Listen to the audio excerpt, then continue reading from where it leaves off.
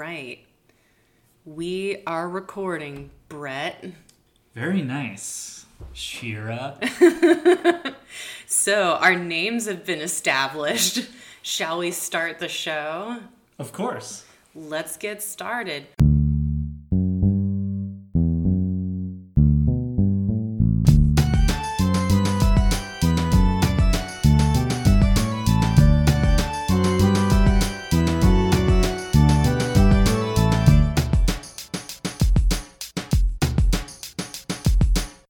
Who are we? We are Necromancer. My name is Shira, as I've established previously. I am a fan of romantic comedies. And my name is Brett, and I am a fan of the horror movies. And together, each week, Brett and I pick one rom-com. I pick the rom-com, obviously. Brett picks a horror. We watch those movies, and, much like the mythical Necromancer, we then resurrect those movies in their opposing genre. Yes. We take that rom-com, we turn it into a horror movie that you've already been imagining while watching it. Or we take that horror movie and we put a romantic comedy plot over it, which I'm always imagining. Yes, much like a Necromancer, there's always a twist involved. There's always a twist, a little monkey paw setup. When you decide to bring something back to life, there's always a catch. And the theme of this week's episode is one of my favorite tropes in movies, which is false identities. In rom-coms, this is very popular, just somebody being mistaken for someone else, going along with the big lie, learning love, then having to confess that they conned everyone, but it turns out okay in the end. And then in horror, we've got some great mistaken identity twists or false identity twists, but that's usually something where you don't realize you're in a false identity movie until like maybe the middle or the end. Right. And false identity is a little bit more different than I'll get into this when we talk about the aura, but it's different than undercover cop movies. Right. I feel like undercover cop and sort of the genre that Aura is going for, where it's kind of like sort of a bluff situation. I feel like those are kind of Lucy's kind of in a bluff situation too. Yeah. They're very similar kind of genres, but there's a little distinction there that really separates them. So you'd say like a movie like Kindergarten Cop is distinct because he goes in as the kindergarten teacher. Yeah, John Kimball, right? Is that his name? John Kimball. Yeah. The potty pooper. He loves to poop on parties. So that one, because he's going in not improvisationally, but with full knowledge of the con, that makes it different from the other false identity movies where it seems like seemingly innocent people, which we'll get into why I don't think Lucy or Esteban are innocent actors in their charades at all. But seemingly innocent people with mistaken identities foisted upon them. Or, in Esteban's case, he's sort of willingly going into the scenario where he has to bluff his way into it. It reminds me a lot of, I know one of the big things is Eyes Wide Shut. People who say, anyone who says they like that movie doesn't really like that movie. But why not? I really liked that movie the first time I saw it, and it's that phrase that you use, catnip, where it's like, I like those movies where, Tom Cruise has to bluff his way into a really creepy sex orgy, and he's got to go into this situation where he has to rely purely on his confidence and sort of critical thinking skills to get him through. Eyes Wide Shut is kind of a thriller too, right? Yeah. He's kind of dealing with the horror of Nicole Kidman's desires, right? Like, she basically tells him outright, I want to fuck other people. Right. And this sends Tom Cruise into a tailspin. Well, yeah, and then once he goes to the sex orgy, stuff starts happening afterwards, and he may or may not be responsible for some shady stuff as a result. And yeah. I feel it's like a good movie. Like the false identity premise. Like I know, like we've talked in the past of how thriller and horror, like a lot of people like to think of them as being separate, but I actually agree with you that thriller for me is really just a subgenre of horror. Right. And that's a thriller is where like those false identity plots really shine, or like people not knowing that they're living a false identity. That's always a fun extra layer on top. I wonder why, I don't necessarily have an answer to this question, but why do you think in rom-coms false identities tends to be a fun, like The Great Lie is always, not always, but it's very often the plot point of a rom-com is one character decides to lie, whether it's for a bet Sure. or for other reasons. Or there's another false identity rom-com called Man Up, where Lake Bell decides to, in the moment, take the place of another woman meeting Simon Pegg for a blind date. Okay. So she just decides that she's going to pretend to be this woman because she's vibing with Simon Pegg, so she's like, I'm gonna just do it. Sure. But yeah, like this tends to be a pretty popular trope in rom-coms, and I don't really know why.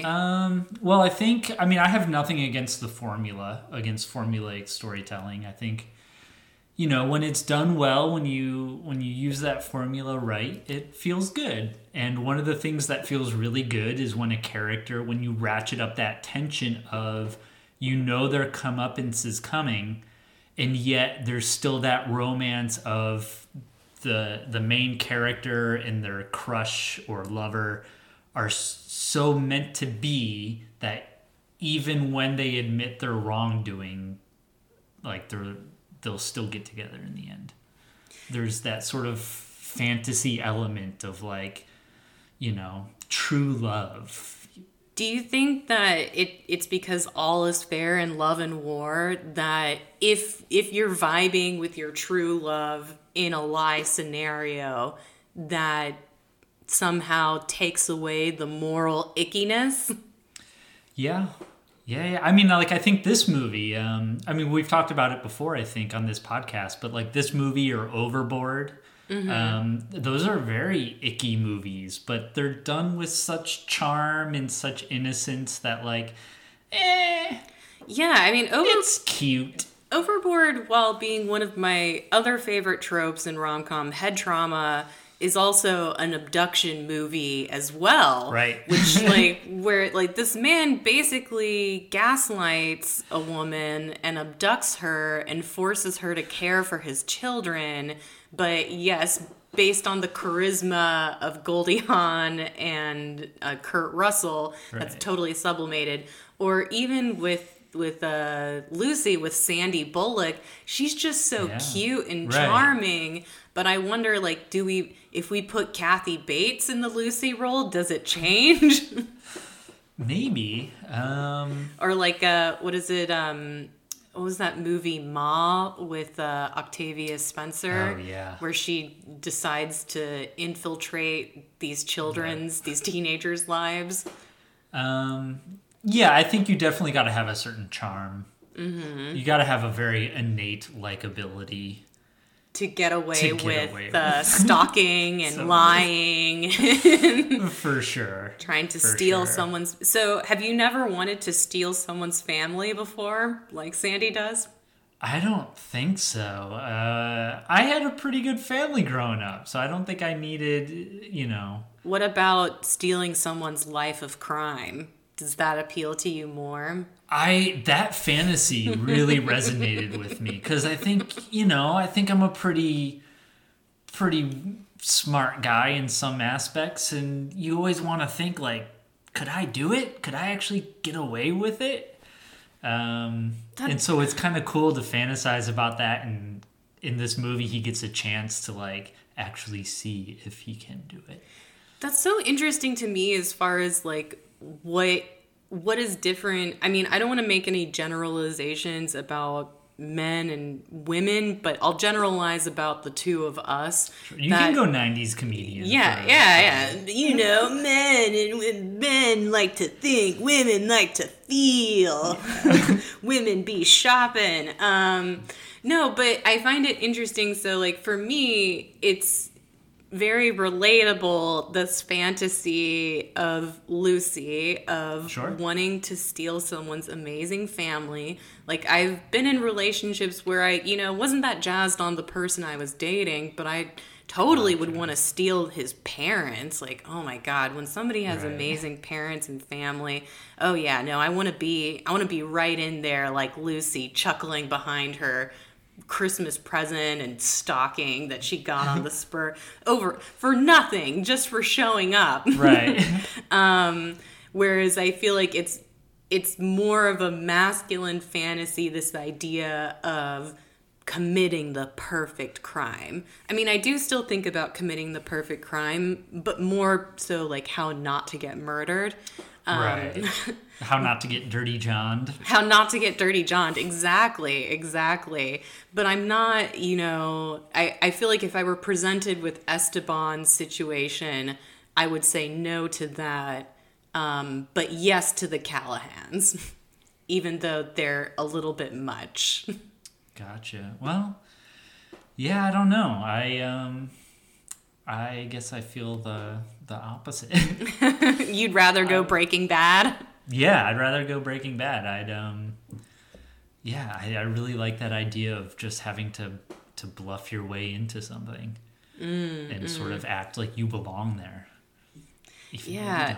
No, I mean, again, like, it's so interesting to me where it's like, for you, that pull is towards a completely different sphere. For me, it's like this sort of like ideal domestic sphere that you could infiltrate. Right. Like, Lucy's kind of like out in the public desert, and then she gets to like go into this cozy little home. Yeah. Whereas Esteban has to leave home and go into the woods to find himself. It's like a very, very opposite but similar character journeys. So what movie do you want to get into first? How about While You Were Sleeping? All right, let's do it. Sure. You want to hit us with the summary? Yes, I do. So, While You Were Sleeping, Lucy. Oh, did you notice that they said her name like 12 dozen times? Oh, like Rick and Morty style? Yeah, like in the first 10 minutes. Lucy. I just noticed that. Yeah, they barely say Esteban's name at all. I had to look it up. I didn't know it till you just said it.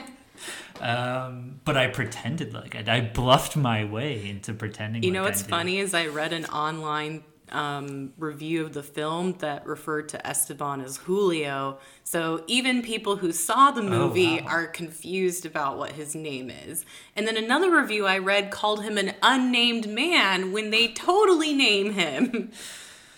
Yeah, it's... but Lucy, they want Lucy, you to remember. Right away, right off the bat. Lucy. Lucy is a lonely, fair token collector for the Chicago Transit Authority.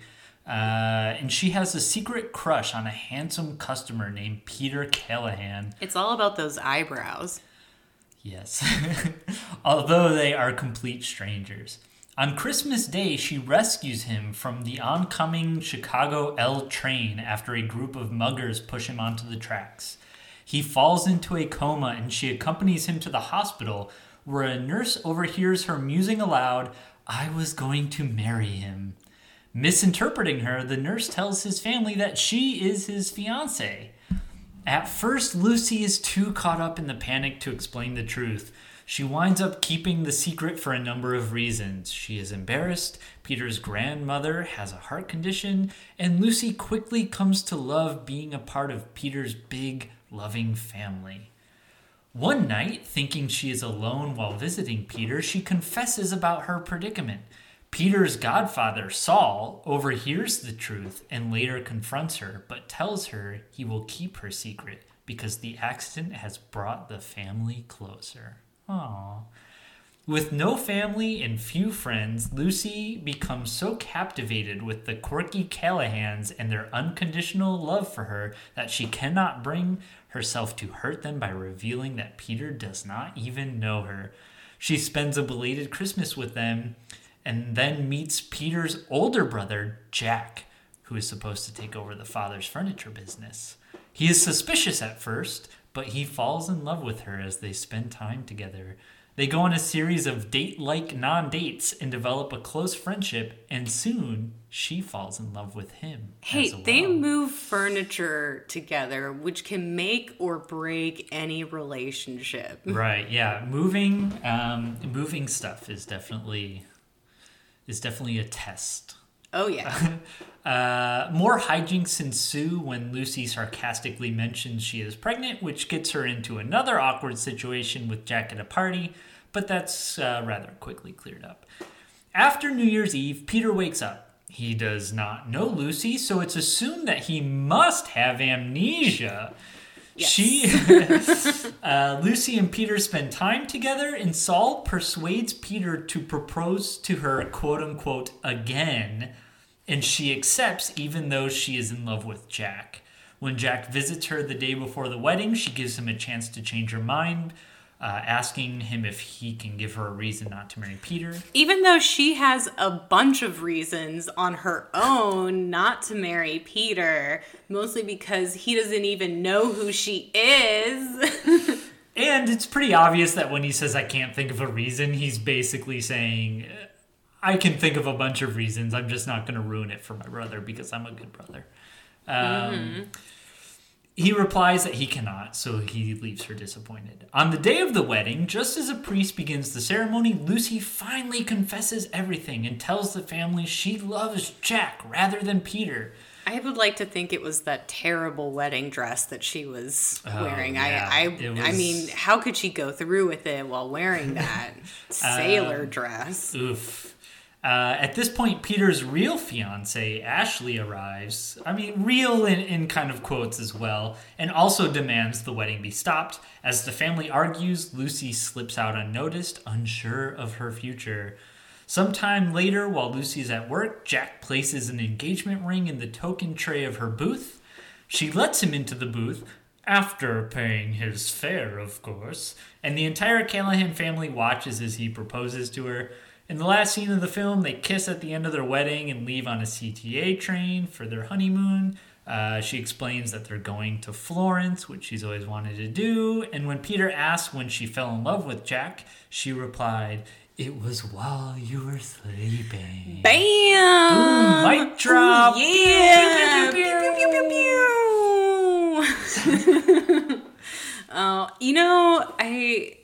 This movie is an old cozy favorite for me. Sure. But I forgot about the freaking voiceover. Like, it added nothing to the bookending voiceover is a very big cliche. That was very, like, I feel like that was something that they did in post-production where they were like, it's not clear enough.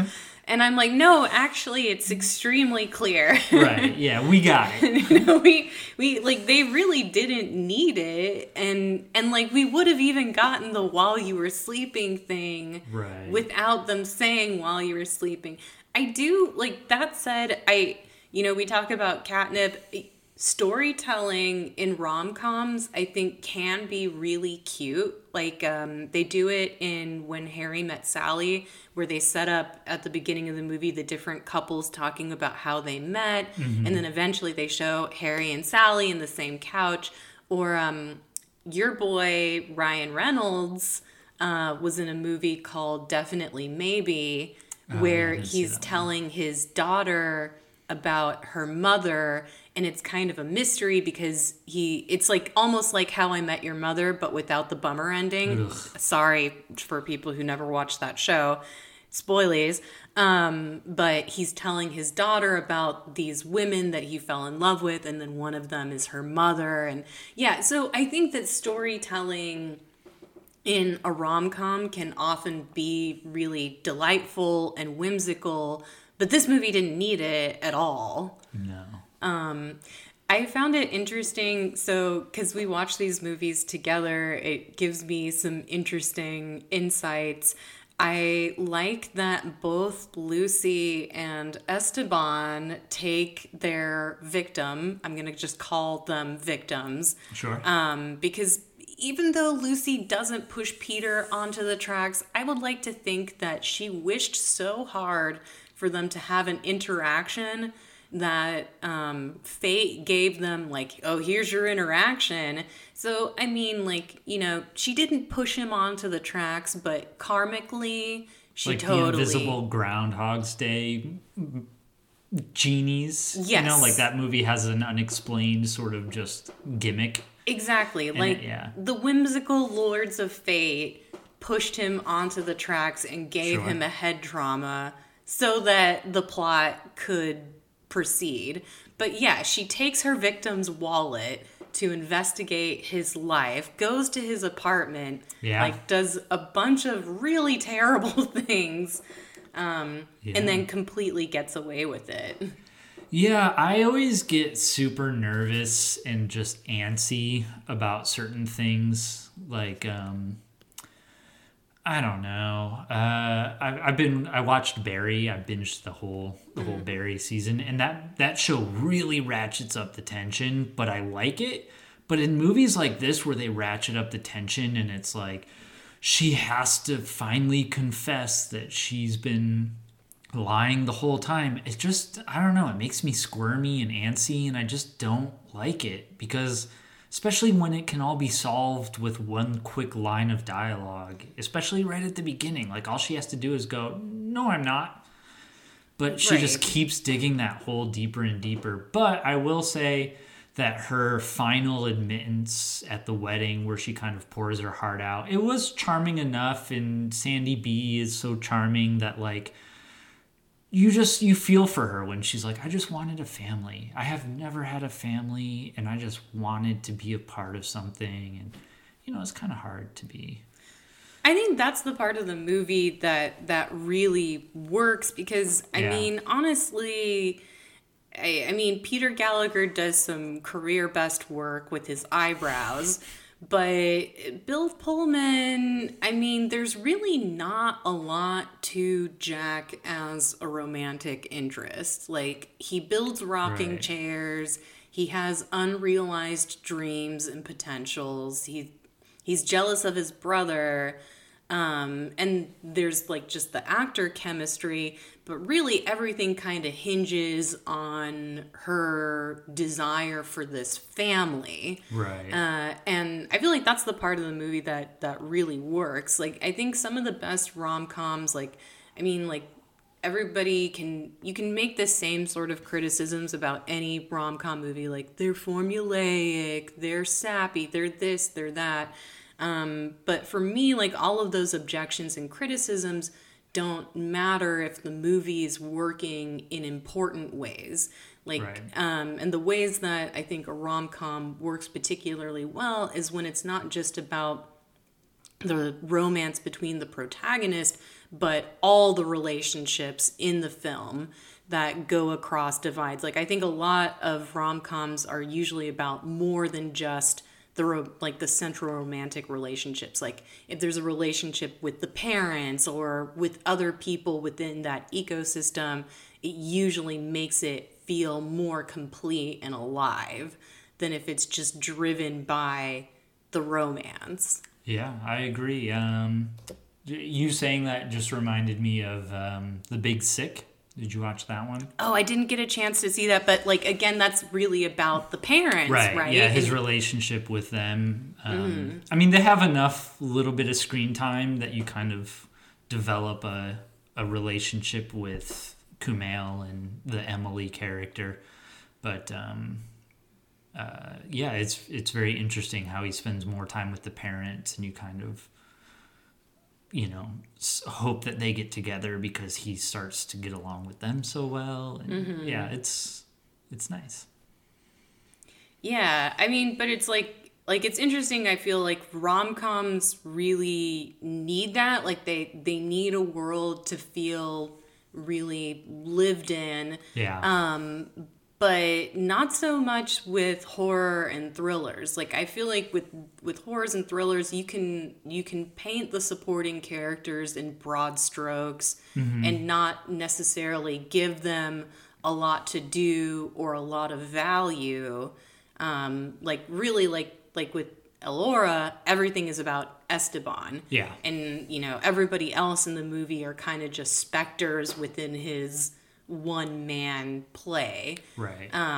Whereas I think in While You Were Sleeping, Lucy's kind of a non-person until she gets into this situation. She's just kind of existing. Yeah. And it's just interesting to see her kind of interact with the family and how she brings that family together. And I don't know. Again, I feel like it's really built on like a lot of the creepy plot devices are able to be sublimated because Sandy is such a charming presence. Like, I keep thinking about the scene when she comes over to their place for belated Christmas and she's clutching a present to her chest while she looks at everybody enjoying themselves.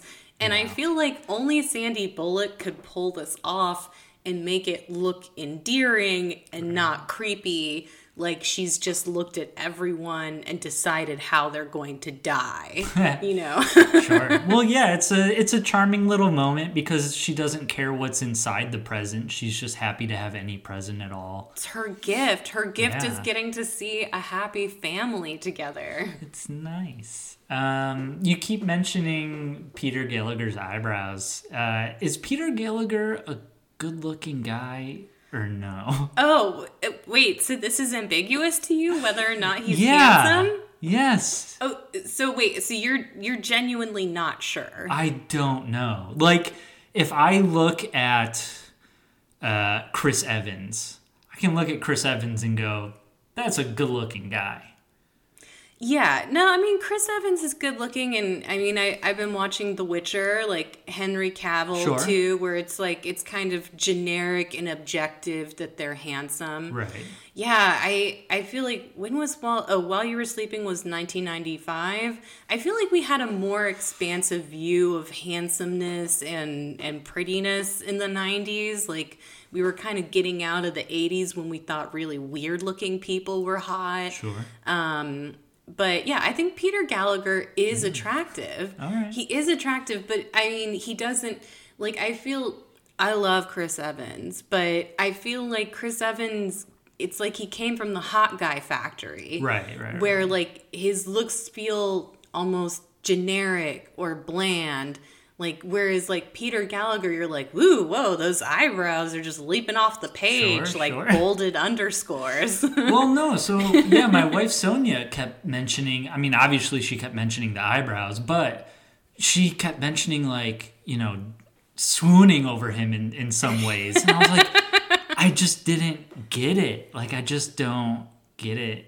He's got great eyes, too. I mean, well, he's got those big window washer eyebrows, those windshield wipers. But, like, Dermot Mulroney, I think of him where, like, he's not classically handsome in a chiseled kind of hot guy factory way that you mentioned. Yeah. But I can look at Dermot Mulroney and go, like, all right, yeah, he's got a handsome-esque quality to him.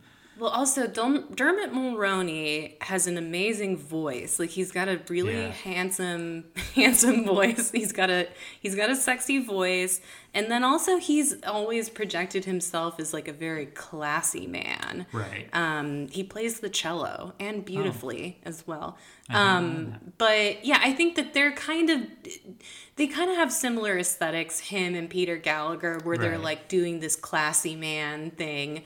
Although I like that you don't really learn that much about Peter in While You Were Sleeping, but you kind of get the sense that he's really a sleazy guy. Right, yeah. Like, he's actually like not this handsome, perfect man at all, that he's really materialistic and likes to pay for nose jobs. And Saul even calls him kind of a schmuck at one point, right? Or a putz or something. Or we've learned that, so one of the things that the family shows Lucy is a newspaper clipping of him saving some squirrels. And then we learn that later he admits that he only saved them because he was the person who knocked them out of the tree to begin with.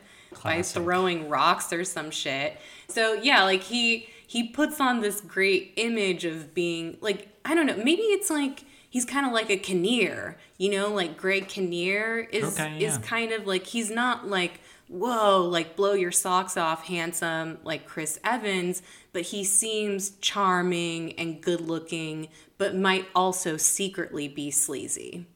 Okay. Yeah, I can see that. I don't know what the first movie I saw Peter Gallagher was, but it was something where he played a total skis-ball or scumbag or something, and that kind of tainted my view of him ever since. What about Bill Pullman? And I can't. What is your opinion on his handsomeness?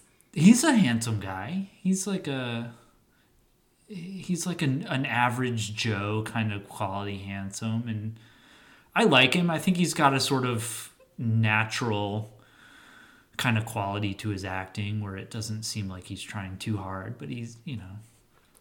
Oh, I think he's definitely become better with age. Like, I think he's really good in what's that show called? The Sinner? I never saw that. It's a procedural show where like each season is a new mystery, but the only constant is it's Bill Pullman trying to solve the mystery. I think he's like an FBI agent or profiler or something.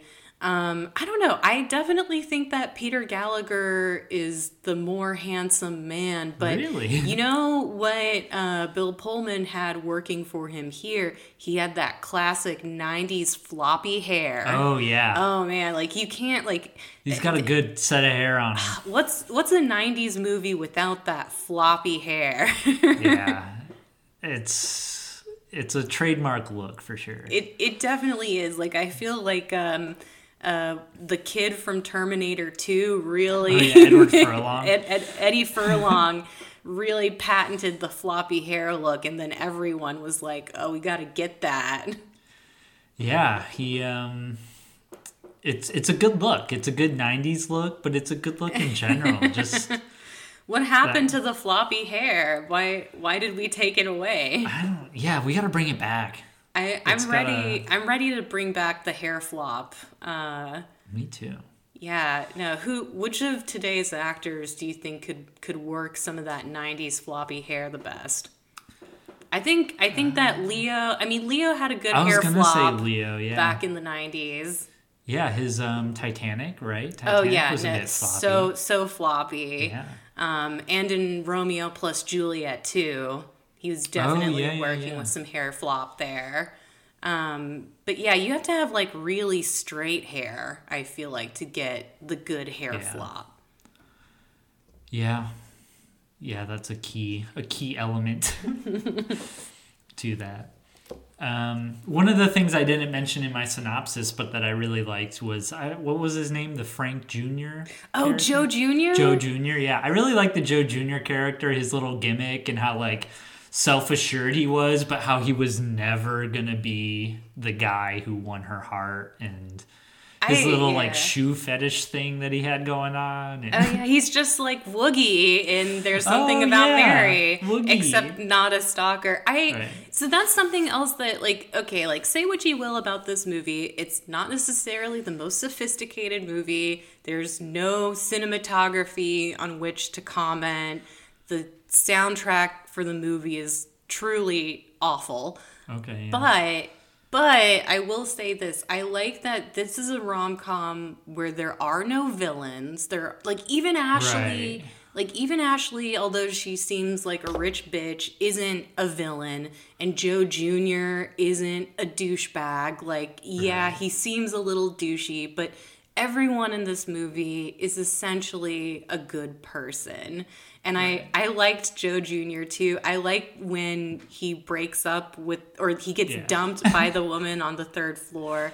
Again, like this is a world that feels totally lived in. I hated Joe Jr. at first. The first one or two times I saw him, I was like, he was really gross. This guy. But then the more screen time he got, the more I was like, oh, this guy. Well, yeah. You get familiar with him, and then you're like, well, what's Joe Jr. gonna do next? And, and he's so comically sleazy in that way, where it's like, oh, Joe. Like, even Lucy is kind of like, oh, you. She doesn't take him seriously as a sort of, like, threat.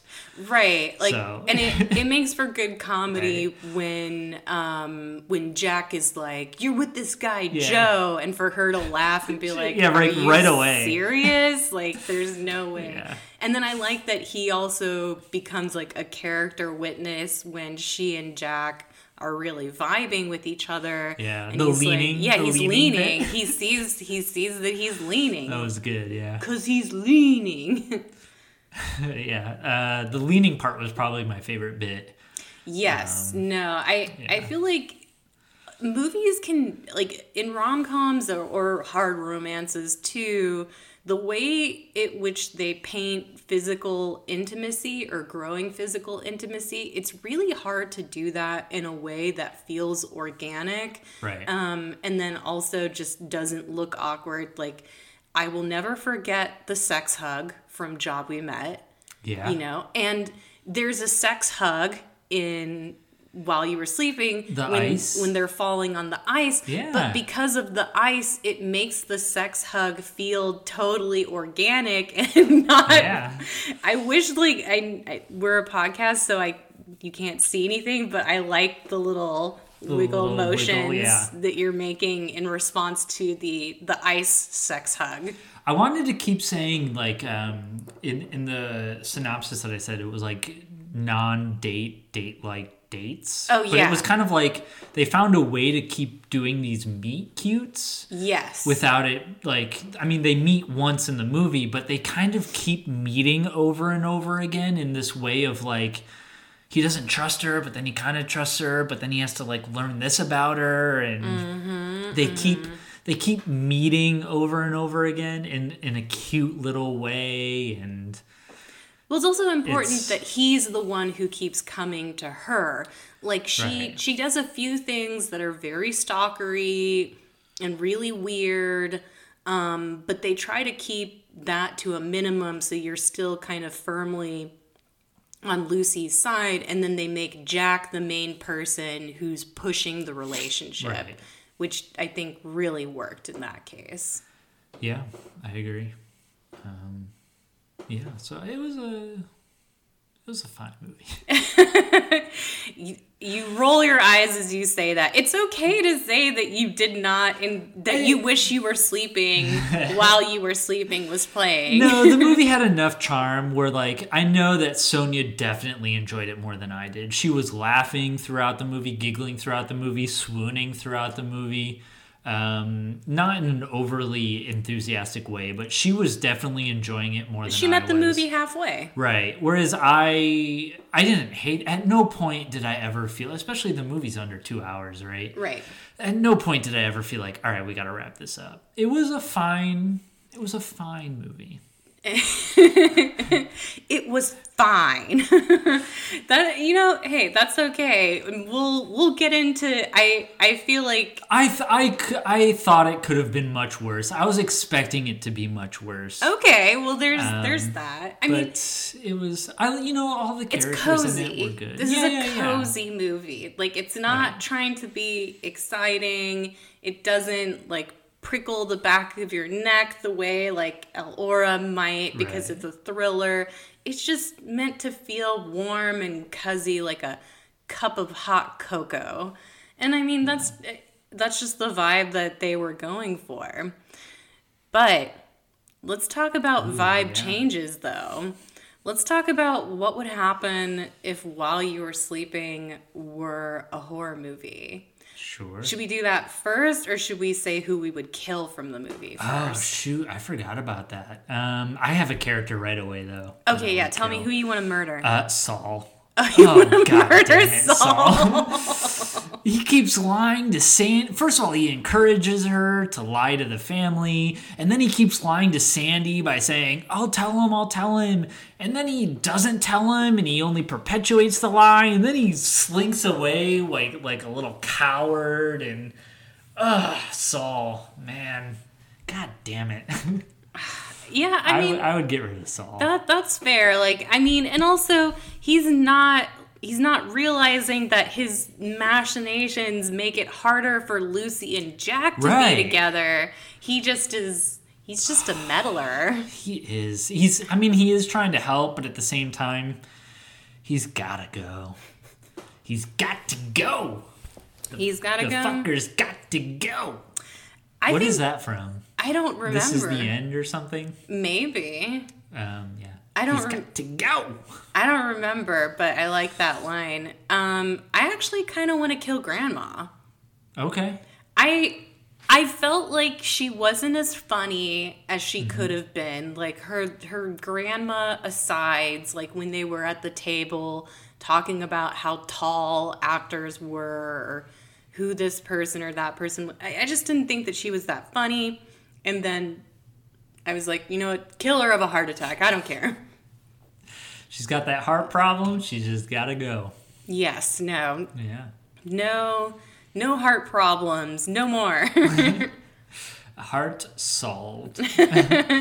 Problem solved. You no longer have to lie. Did you want to go first, or did you want... I'm really curious about your horror version. Okay. I had a really hard time with this one, and I wish, like, part of me wishes I could really delve into the specifics, but I had to keep it a little vague in some aspects. Okay. Because I couldn't devote the time into getting that really nitty gritty kind of El Aura details that I wanted, but I like it. I'm just gonna keep the title While You Were Sleeping. I think that's a really solid title, especially for a horror movie. I think it's very ominous. Actually, it is a good. It's too bad While You Were Sleeping snatched that one up out of the pile, or else we could have had some good While You Were Sleeping franchise horror movies. Yeah. So Lucy. I'm actually. Both of my movies have a lot in common. So Lucy has everything going for her. She's got a good... So this is unlike Lucy in the...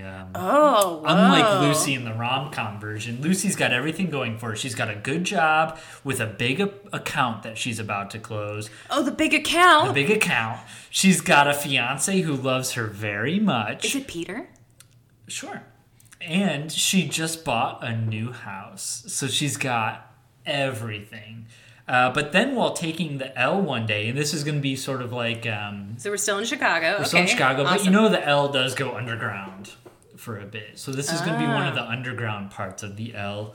While taking the L one day, someone mugs her, takes her purse, which has all of her identity and stuff in it, and pushes her onto the tracks. And she falls, she hits her head. Oh, shit. She sort of blacks out, she's in a coma, but then we get this POV and sort of these silhouette shots of this weird monster-like creature coming and going over her body, and maybe it's like gonna eat her. But then the train starts coming, and the monster runs away, and then someone notices her on the tracks, and they save her, or the train stops, or what have you. I'm imagining a Pan's Labyrinth, like, practical effects monster. Yeah, very creepy, very, what's his name? Doug Jonesy. Yeah, Doug Jones will do anything with a monster suit. For sure. So Lucy is taken in as a Jane Doe, where she's in a coma, and she wakes up several months later. And after she wakes up, she goes home to her quote-unquote brand new house, but there's like police tape all around. Oh, shit. And so she sort of uses a hidden key that she planted earlier, but she finds no signs of her fiancé or that anyone's really been living there, just like all this police type stuff. So then she goes to work where she's really like stared at and Like they don't know who ogled. she is? No, they know who she is, but they're like, what is she doing here? So then she's brought into her boss's office, and her boss essentially like scolds her and is like, I can't believe you would come back. Can't you believe you'd have the cojones to come back after what you did to the big account? It was in the palm of your hand and you just blew it off. Like, what happened? So there's some gaps. And while the boss is talking and scolding her, he's basically buying time for security come to escort her out. And it's basically alluded that, like, she ruined everything at the big account. And then she calls her fiance and is on the phone with him, and he's like, I don't want to meet you. I don't want to do anything. And she's like, oh my God, I just need to meet. I need to talk to someone, da-da-da. And he's like, fine, I'll meet you at this restaurant or something public. So they go to meet up for lunch, and he basically says, like, after the way you treated me, I don't ever want to see you again, blah, blah, blah. And he basically storms out on her.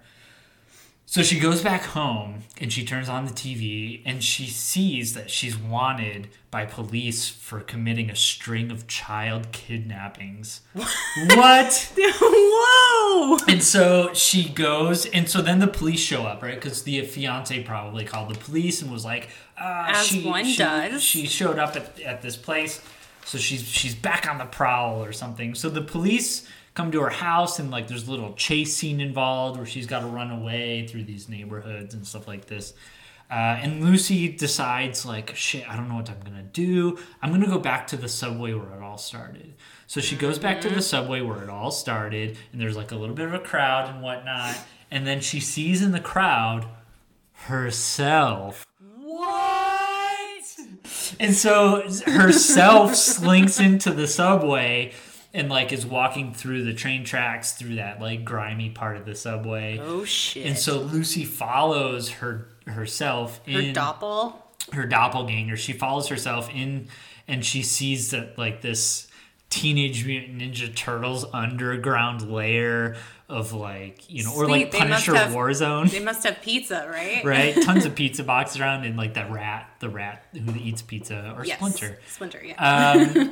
And basically she discovers this like ancient doppelganger body shifting monster thing, and it's got a kid that it's kidnapped, and like obviously there's like is it like a Lovecraftian monster? Yeah, very kind of old school Grimm's fairy tale-esque. Oh yeah. But then, so she sees the monster, and it's got this, like, kid trapped in a cage or something, and he's, like, basically taunting the kid and kind of, like, picking at bones and, like, I'm gonna eat you, but he doesn't really talk.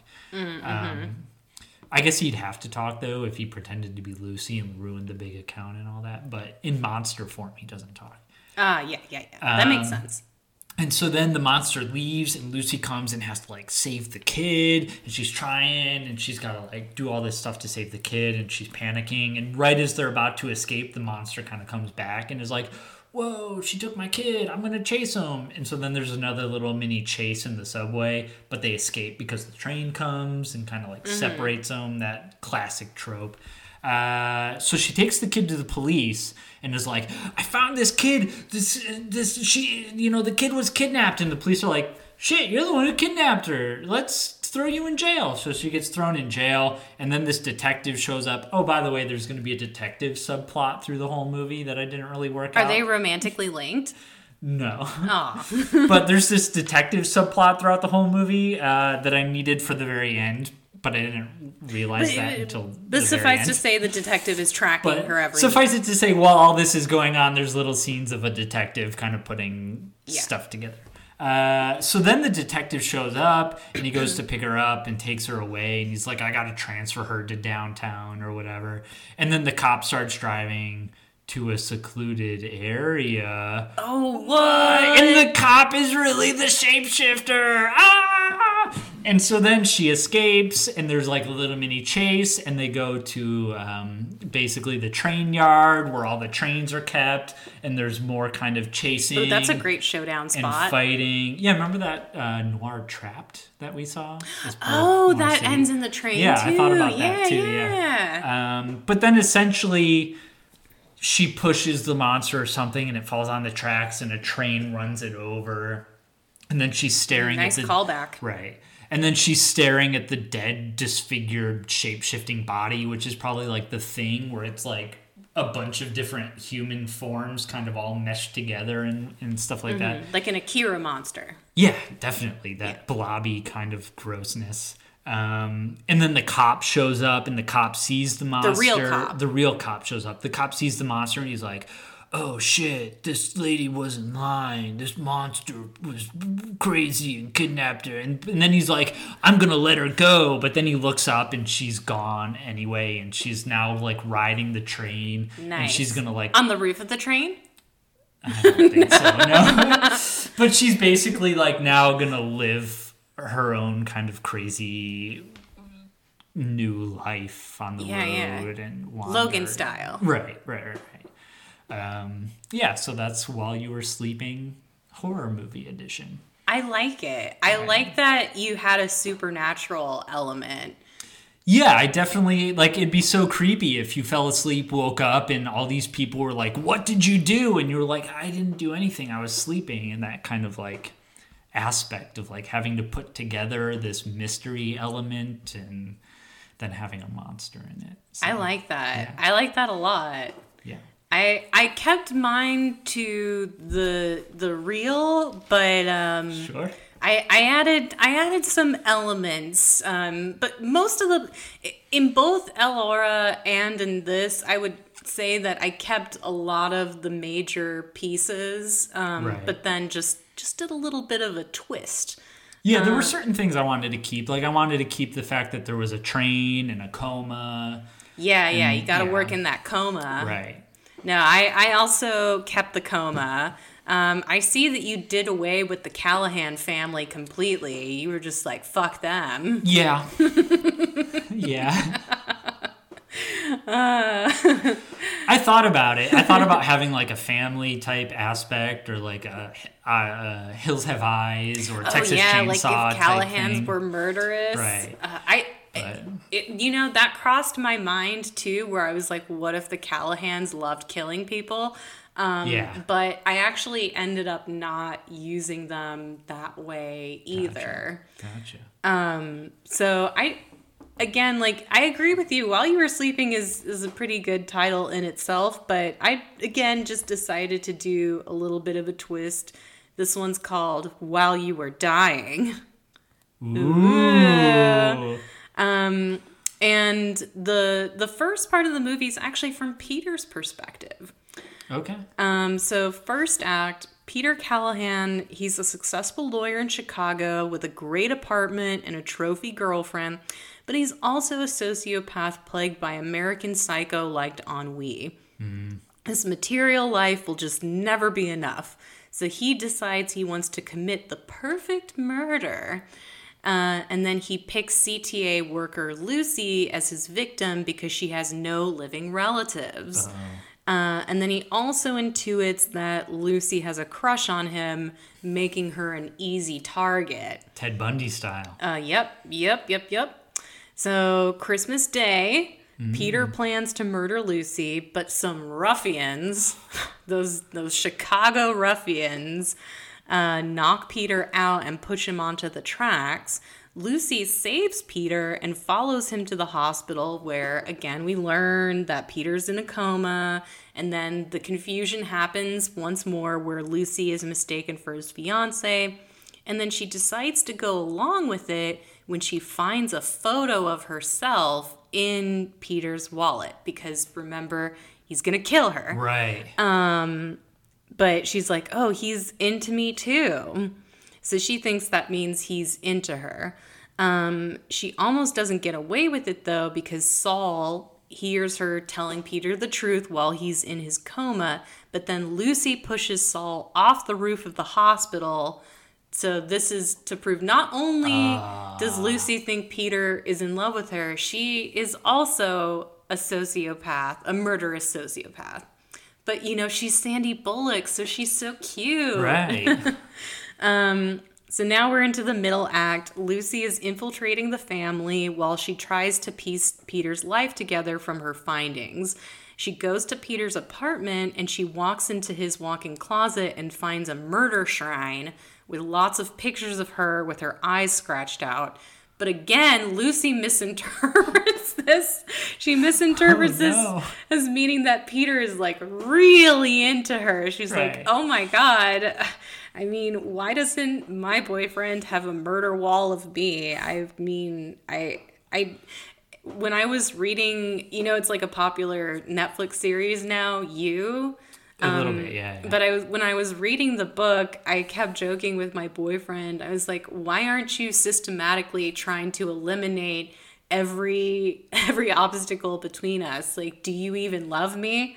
But no, don't actually do that. So meanwhile, while this is happening, Lucy is also getting really close to Jack, just like in the first movie. Sure. And she's conflicted because she's like, oh man, but Peter really loves me, even though he's just obsessed with murdering her. And then Lucy's neighbor, Joe Jr., keeps trying to butt into Lucy's interactions with Jack. So one night she invites Joe into her apartment and shoots him with Drano before stuffing him in her closet. Okay.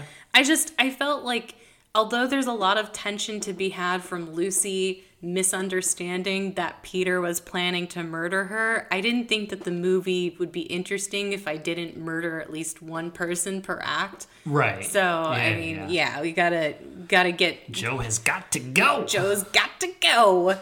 And then New Year's Eve, Peter wakes up. So that brings us to the third act where Peter, he's seeing his whole family in the hospital and Lucy too, who they insist is his fiance. Peter only remembers that this is the girl that he wanted to murder, but now he's so close, he decides to go along with the charade. Whoa. They decide to get married the next day, even though Lucy is now in love with Jack. Having killed 2 guys already, Lucy knows what she has to do, so she goes over to Peter's apartment the night before the wedding.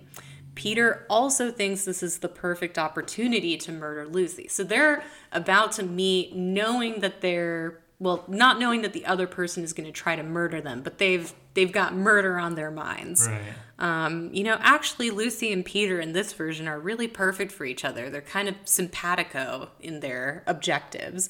So Lucy still thinks Peter is in love with her right up until they begin trying to stab each other with kitchen knives. I know I did the kitchen knife fight in my remake of Job We Met, but it's just so much fun to get 2 people in close quarters trying to stab each other. Yeah. So she manages to mortally wound Peter, and with his dying breath, he asks her, when did you know I wanted... I can't. When did you know I wanted to... When did you know I wanted to murder you? And then Lucy and... Do it. You can do it.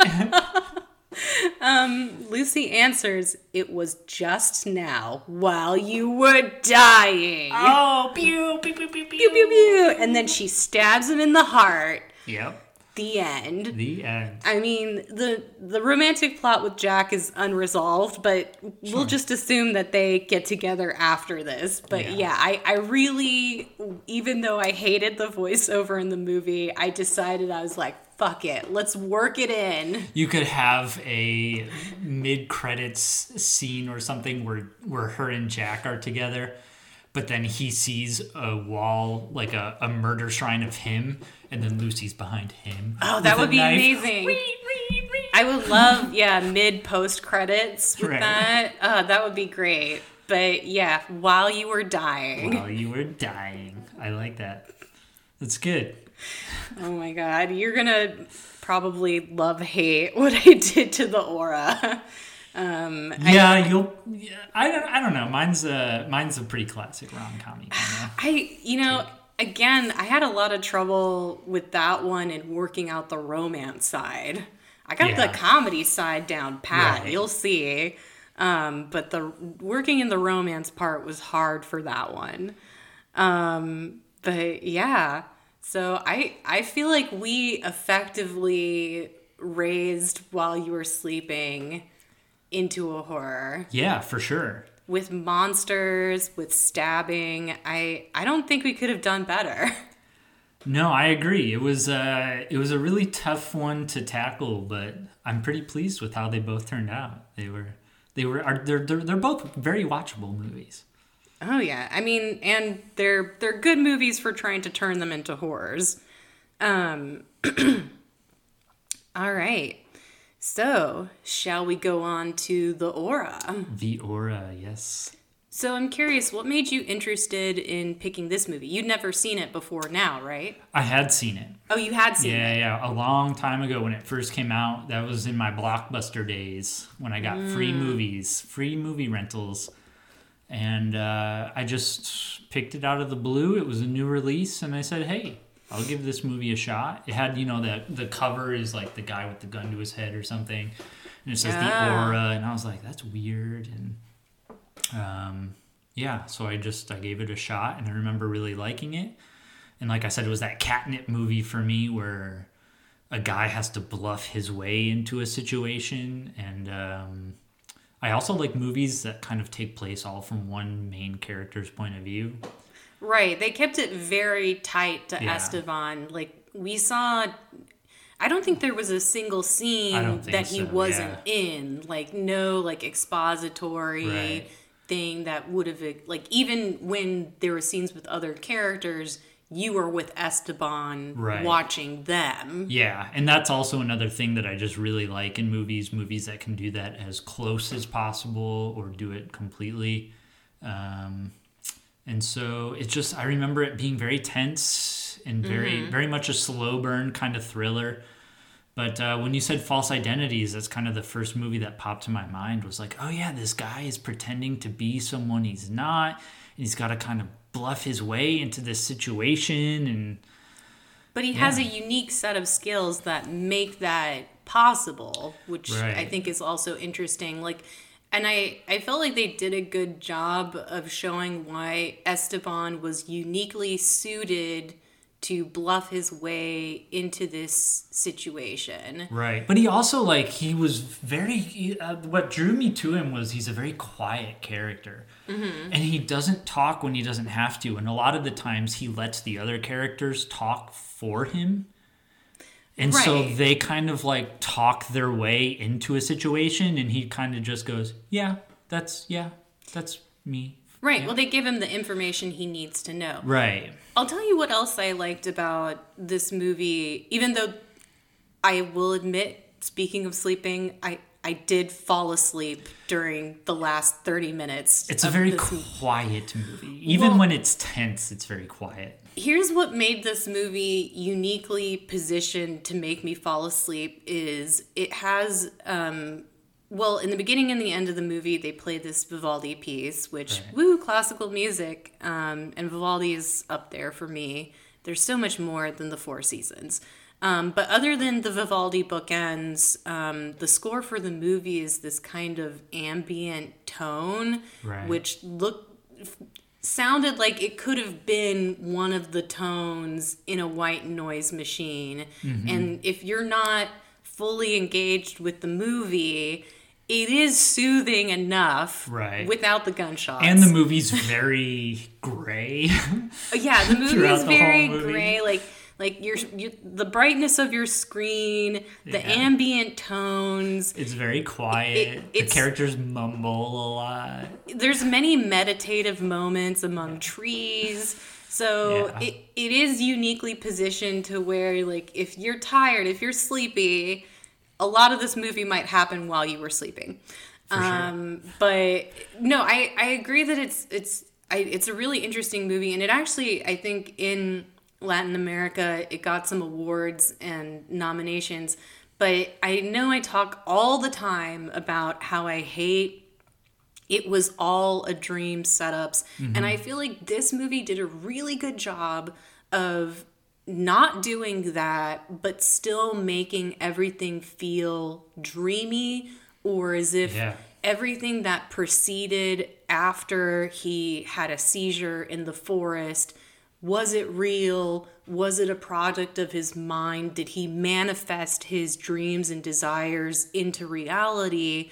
I mean, none of those questions get answered, but that's totally okay. So it has a dreamlike feel without the cop out of, oh, it was all a Right. dream. Esteban was fantasizing. Yeah, Yeah. like, which I felt like I would have never- really insulted me. I if never they got did- that it was all in his mind. Like, I never thought for a moment that maybe know. this was all a product of his I don't think aura-esque hallucinations. I don't think it's that so much as like, was what happened really authentically the result of just, events in reality, or were events compelled by Esteban's most secretly wished for dreams and desires? Because the movie begins with him waking up from a seizure, and then the movie ends with him back in his workshop where he was in the beginning of the film. Right. And then they only reference the days during the events of the plot. So there's kind of a sense of out of time where, like, is the beginning in the movie and the end of the movie, is that all part of the end of the timeline, or did it proceed totally chronologically? So I don't think the movie ever made me think that it was all a dream, and I don't Right. think that's what it was going for. But the way that a lot of the most intense action points were bookended by seizures makes you think that there's like a dream-like Yeah. quality to everything that happens. So I found that really interesting. And apparently, like, the guy who plays Esteban, like, he's like a big thing in Latin America. I don't know how big he is, like, popularity wise, but like, he is a hard-working actor. He's got like 88 credits. Yeah. So I mean, he's in everything. So I wonder if Esteban is out of character for what types of characters he usually plays, or if he's usually the silent type. That would be interesting. Yeah, I guess I would have to assume he's always the silent type, but it's just because he's so good at it in this movie. But yeah, who knows? He could be a very charismatic actor in most of his movies. Perhaps. All right, so should we get into the summary before we go further? Yeah. Okay.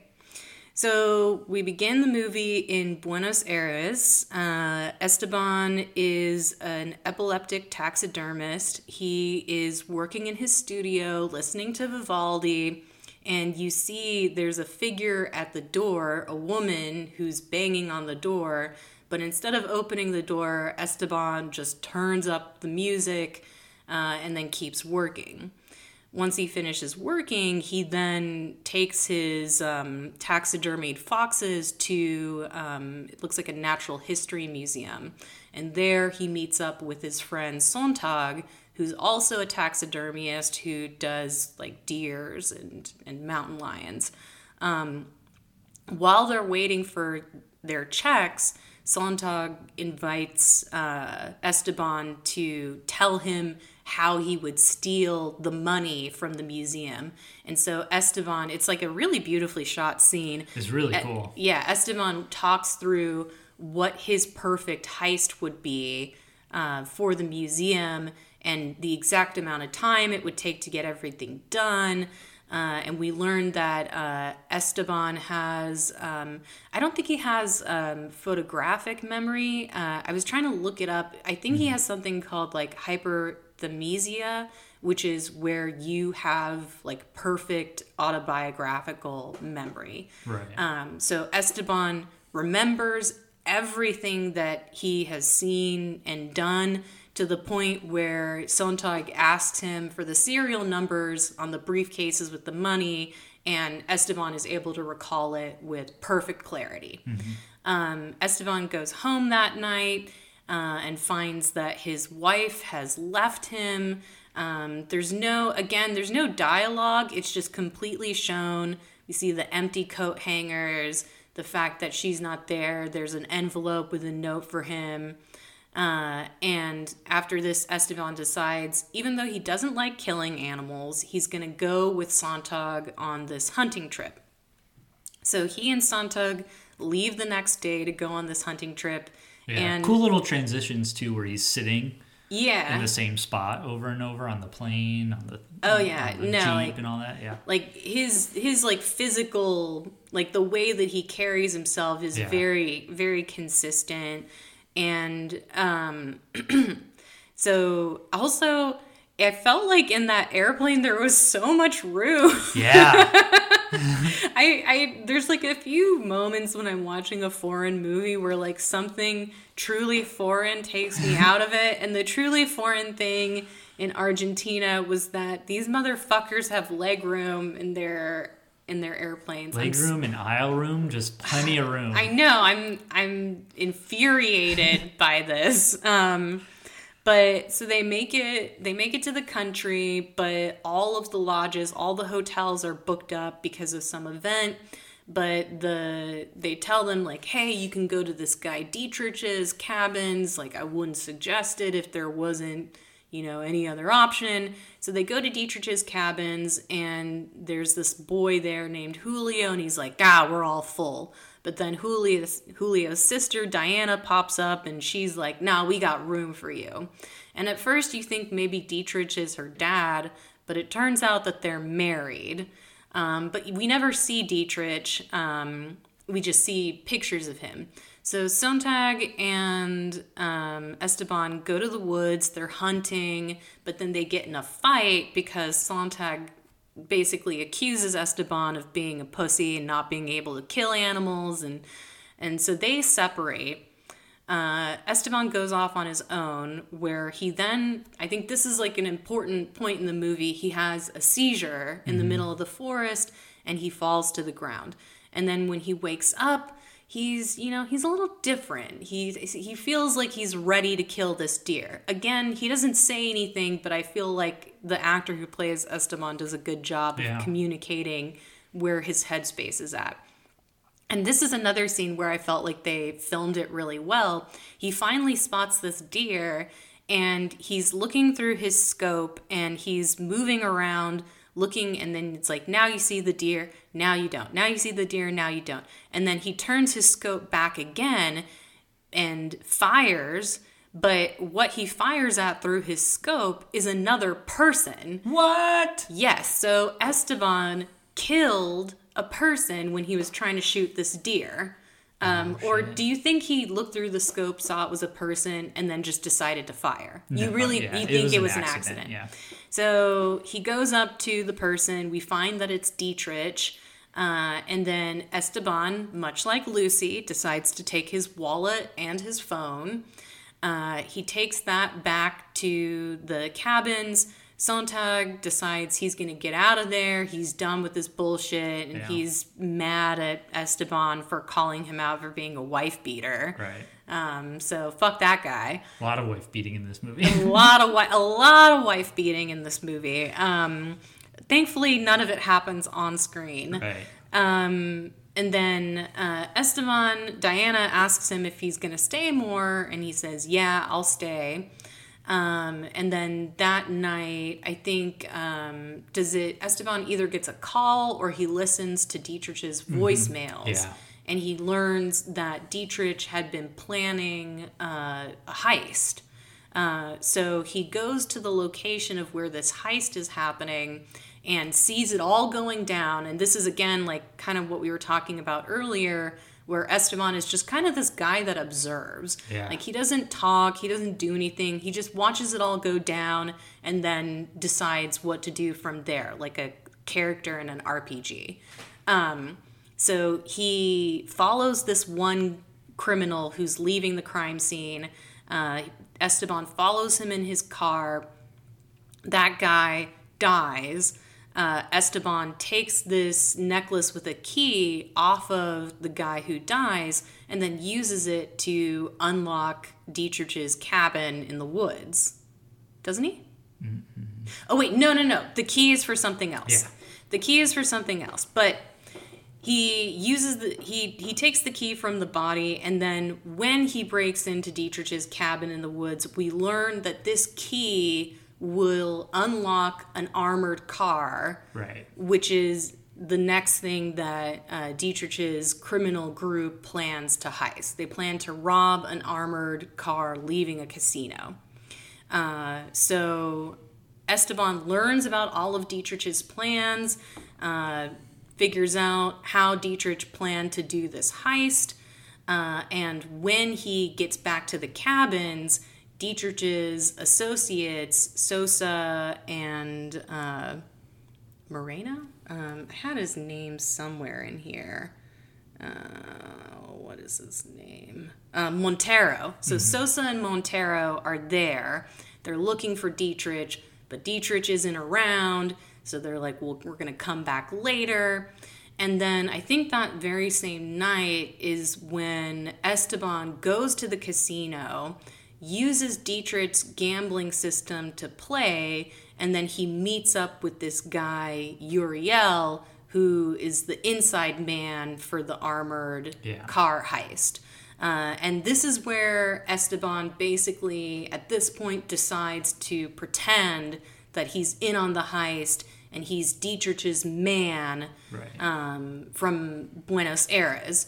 But still, like, the people who are part of the criminal enterprise are like, yeah, I'm not sure about this guy. I'm not sure about this guy. And Esteban continues to go around and kind of learn more about how this heist is meant to be done. And he gets into hot water with Sosa and Montero because they, again, are like, who the fuck is this guy? Where the hell is Dietrich? And they're going to, it gets to a point where they're going to kill Esteban, but then Esteban manages to do some, like you were saying, it's your catnip. He does some quick thinking and manages to make them think that he's part of it. So they decide, you know what, fuck it. We'll include Esteban in on this heist. But Julio, he's not so sure. He's like, no, I know Dietrich. He was married to my sister. And with some questioning of Esteban, he's like, no, there's something else going on here. Like I like the scene where Julio keeps asking Esteban, is he coming back? Right. And Esteban can't really answer. Yeah. And Julio knows that he's lying, but he's like, fuck it. You know, we got to get on with this heist anyways. And guys, if you've ever seen a thriller or a noir or literally any movie with a heist, then you can guess how this goes. Like, with the exception of Ocean's 12, where the heist goes completely perfectly, which I love Sandy B, but man, that's so infuriating to me. It's like, where's the drama? Where's the conflict if the heist goes completely right? Well, in this case, there's a lot of drama because the heist does not go right. And they manage to get the armored car, but then the third man, which Dietrich in his notes had circled multiple times, locks himself inside the armored car so they can't get in there to get the money, even though they have the key. But then Esteban's like, well, let's take him back to this secluded place where we have the tools. So they go back to Dietrich's cabin in the woods, and while there, Sosa and Montero turn on Julio. They shoot him in the head, and they're about to shoot Esteban, but they're out of bullets. So they go into the cabin where earlier in the movie, Esteban, I liked this visual cue too. Esteban had found that behind the 5-point buck head that was in the cabin was a gun, was a handgun. So before one of the guys can shoot Esteban, he retrieves the handgun, and then a chase ensues. He manages to overpower Sosa and Montero. He kills them. He takes the money. When he gets back to the cabin, Diana is gone, and she has a letter on the table for Julio. And it's also a visual callback to the first scene when he gets the letter from his wife that she's gone. So all the women in this movie, they just decide to peace out, basically. They're like, I don't want to be part of this. I'm going to go infiltrate someone else's family.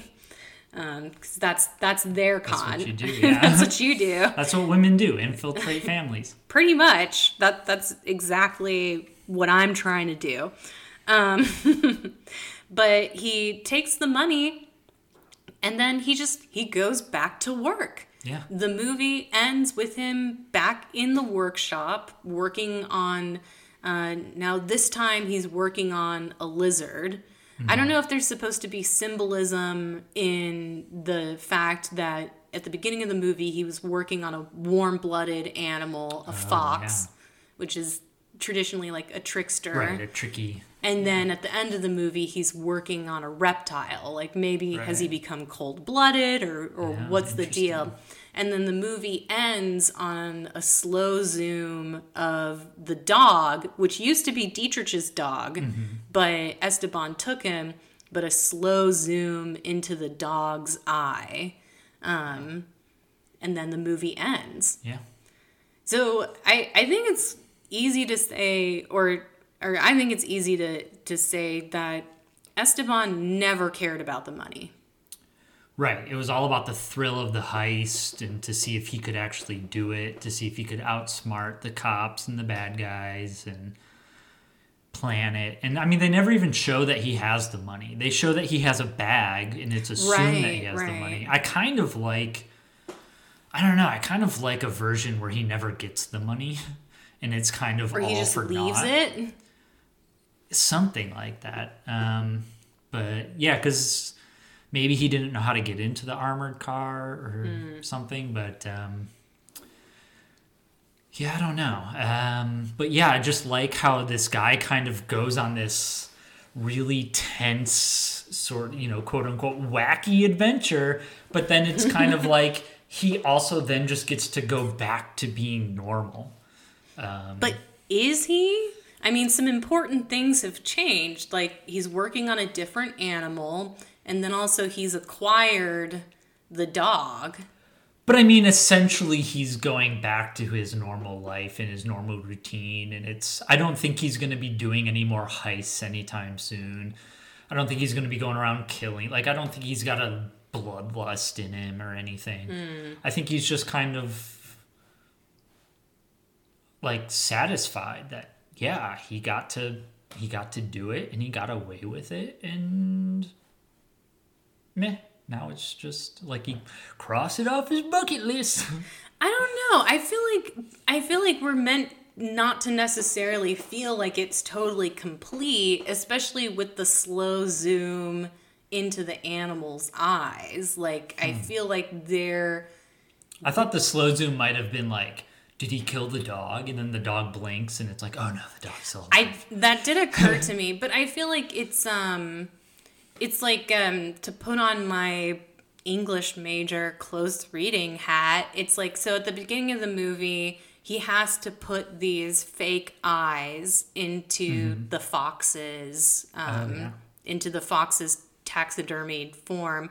And so there's this sort of like, it's artificial. Right. It's a reproduction of the real thing. And then at the end of the movie, the real thing, which is the dog, is there in the corner. So maybe in the beginning of the movie, everything was artificial and potential as far as his potential for violence. Like everything was theoretical or artificial. Like even the heist that he planned in his head, it's all kind of a dream. But by the end of the movie, all of those things have been realized. Yeah, I would agree, but I would also I would also maybe argue that it's realized, but he's sort of satisfied with that truth of knowing that inner truth about himself, of knowing what he's capable of, without having to feel the urge to do it again. Where do you think the aura factors in? So I didn't mention this in my summary, but the reason the movie is called The Aura is because, as he explains to Diana at one point, she asks him, what is it like to have an epileptic fit or seizure? And he essentially says that he feels an aura come over him right before the seizure begins. He knows that it's going to happen, and suddenly he's in this place of, as he describes it, absolute freedom, but then also lack of control because he can't stop the seizure from happening. Well, yeah, it's freedom in the fact that he doesn't have any choice. And the choice is made for him, so he has the freedom to enjoy the moment completely without burden of making any kind of choice. But I wonder, so how does that relate to his dreams of committing the perfect crime?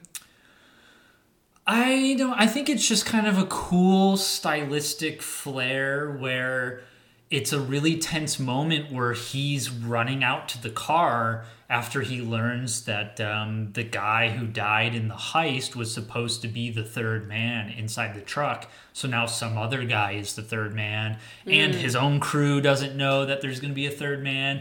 So there's like, and he's such a nitpicky kind of detail-oriented guy. Like when he's working on his taxidermy stuff, he's very detail-oriented. And that is also tied in with his sort of photogenic or hyper-realistic memory or whatever he said. So it's like he had the perfect heist plan, he bluffed his way, but then this one detail that he should have remembered but he forgot happened, and then this other, like, all this stuff is happening, and all he's got to do is drive to these people and warn them, but like, oh no, a moment of calm in the storm. And it's just like, I just found it this very super tense, but very like the way they shot the aura and the way it's kind of sweeping, but in close-ups, and the way the music kicks in. I just thought it was super well done, and just kind of this very dramatic moment of like, of course it had to happen now. You know what I mean? Like, oh, why now? Like, it's so coincidental, but it never felt to me like, it never really felt manufactured or kind of that formulaic thing of like, oh, yeah, it happened now. Right, but it didn't happen while he was driving. No, of course not. Yeah, so I don't know if it... I think it's also kind of maybe feeding into his detail-orientedness where like he becomes hypersensitive when he's in the aura, but he also kind of, that hypersensitiveness carries over to his attention to detail and his memory, and he's just kind of like a very hypersensitive person, but he's also very quiet and observant. There's one part where Sontag is like, oh, they're all booked up, and that guy comes out and he's like, oh, Sontag, I hate to lose you like this, but you know, go to Dietrich. I wouldn't suggest it unless you were all out of options. And Sontag's like, Esteban, what do you think? And he's like, nothing. And I thought that was a really cool character moment, because he's just like, I don't care. Like, I don't have any thoughts about this, you know? Like, he really doesn't. Yeah. He's very much like, go with the flow. Do you think he's autistic? I got that vibe. I was thinking about that. Like, the first time I watched it, I don't think in that time period I ever would have thought like, oh yeah, this guy's definitely on the spectrum. But watching it now, like almost right away, I was like, oh, this guy's on the spectrum. Well, yeah, because he's very observant and intelligent, and he sees detail, but he seems like he's emotionally disconnected. Yeah, he lacks a certain social cue, but he also awareness. Chooses to block it in important moments. Like, I think it's implied that his wife wants to have a face-to-face confrontation with him because she's banging on the door while he's working, but he just turns the music up and is like, fuck off.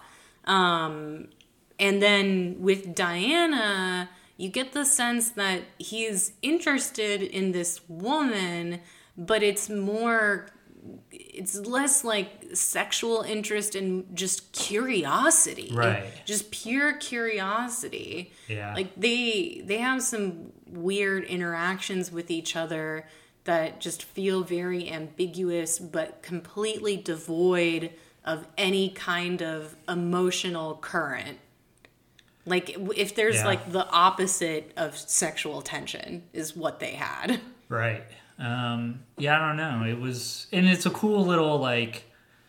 Like even when he sees her changing, it feels kind Yeah. of devoid of like usually you'd have like, oh, he's like a creepy peeping Tom, but it's Right. like you never get the sense that he has any sexual interest in anything. Right.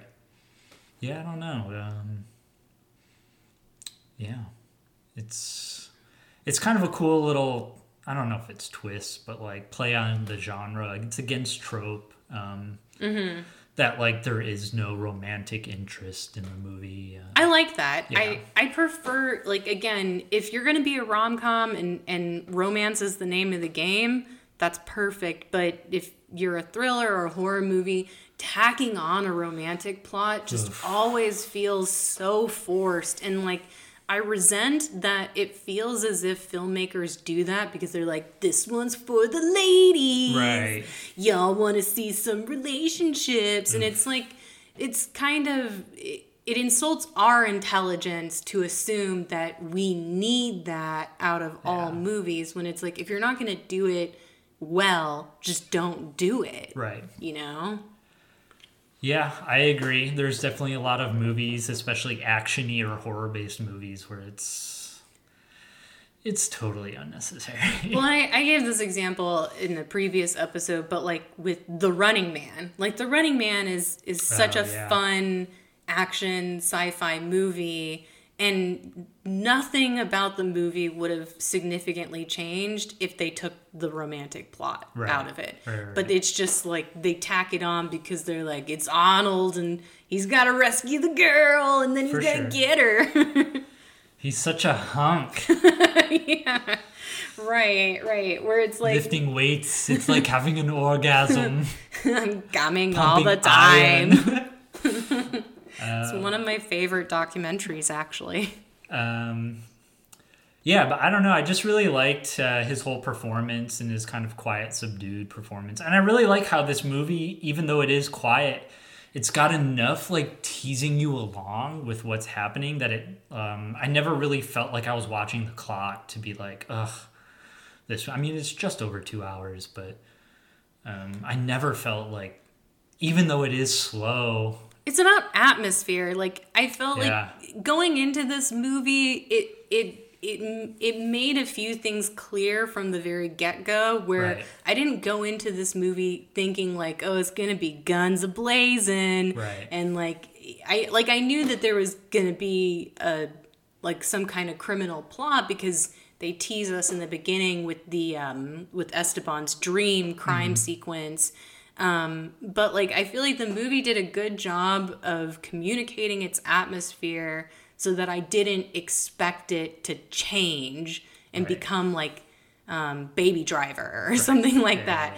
Where like like movie tone I think does a lot to set up what your expectations are for what's gonna happen next. So like I know it's like, okay, this is a slow atmospheric movie where there's going to be some ambiguity. And like even before I'd seen the end of the movie, I had a pretty good idea that we were going to end on a fairly ambiguous note. Like this wasn't going to be a movie that ended with Esteban throwing money into the air and jumping on his bed. Like Scrooge McDuck. Or what's his, like Scrooge McDuck, exactly. But it's like a different kind of heist movie would have that moment, you know? And they'd be like, no, we have to have that moment. But that's not what this movie was going for. And like I appreciate that kind of consistency where like it gave what it promised to give. It's very much just like a very hidden gem kind of movie where I think I could very easily recommend it to people. I would recommend this movie to guys. I mean, maybe I'm just being a sexist, but I this is definitely a movie where it's like guys would like this movie. Right. It's got a sort of testosterone-y masculine feel to it. A lot of guys beating up their wives. And women just leaving. Women, like, again, like... that quiet masculinity. Women just decided to leave. Yeah, it kind of, it reminds me, like they're very different movies, but it reminds me a little bit of Les Samurai. Mm-hmm. Like where Yeah. it's like a muted, very muted color palette, quiet, on the spectrum protagonists. Sure. And crimes and heists that proceed in less of a flash boomy way. Right. And something going wrong and the main character having to kind of Oh, yeah. deal with it. And negotiate, Yeah. but silently. Right. Yeah. Yeah, no, it was an interesting movie, even though I did fall asleep. But I was tired. I've been getting over the flu. All right. Well, Let's get into so should we talk about our crushes Yeah. first? Let's get into our crushes. All right. So I'm very curious to know. I mean, there's not a lot of characters to choose from. Yeah, not a lot of characters to crush on. I can Yeah. tell you it's definitely not Dietrich or Sontag. And also that name Dietrich and the fact that we're in Argentina leads me to make some connections. Ooh, Some good call. Connections. Dietrich is a German name. I didn't even think about that. Yeah, I'm like 90% certain that Dietrich is a Nazi. Or maybe his dad or granddad. Sure. We're not sure. But yeah, who in the movie is worth crushing on, really? I don't really like Esteban. I mean, I guess You I'm gonna don't? well, to crush on, no. He clearly doesn't have a great track record with his relationships. And I would be, if I was trying to get Doug's attention and he just turned up the volume on whatever he was listening to, I would be so livid. I don't know, Hard to get. Women love it when you play hard to get. not when you're already in a relationship. I think you can stop playing hard to get once you've been gotten. Right. At that point, there's really no need to be coy. I guess Diana, because Sure. I'm gonna just say Diana because she was pretty and she had good hair. Okay.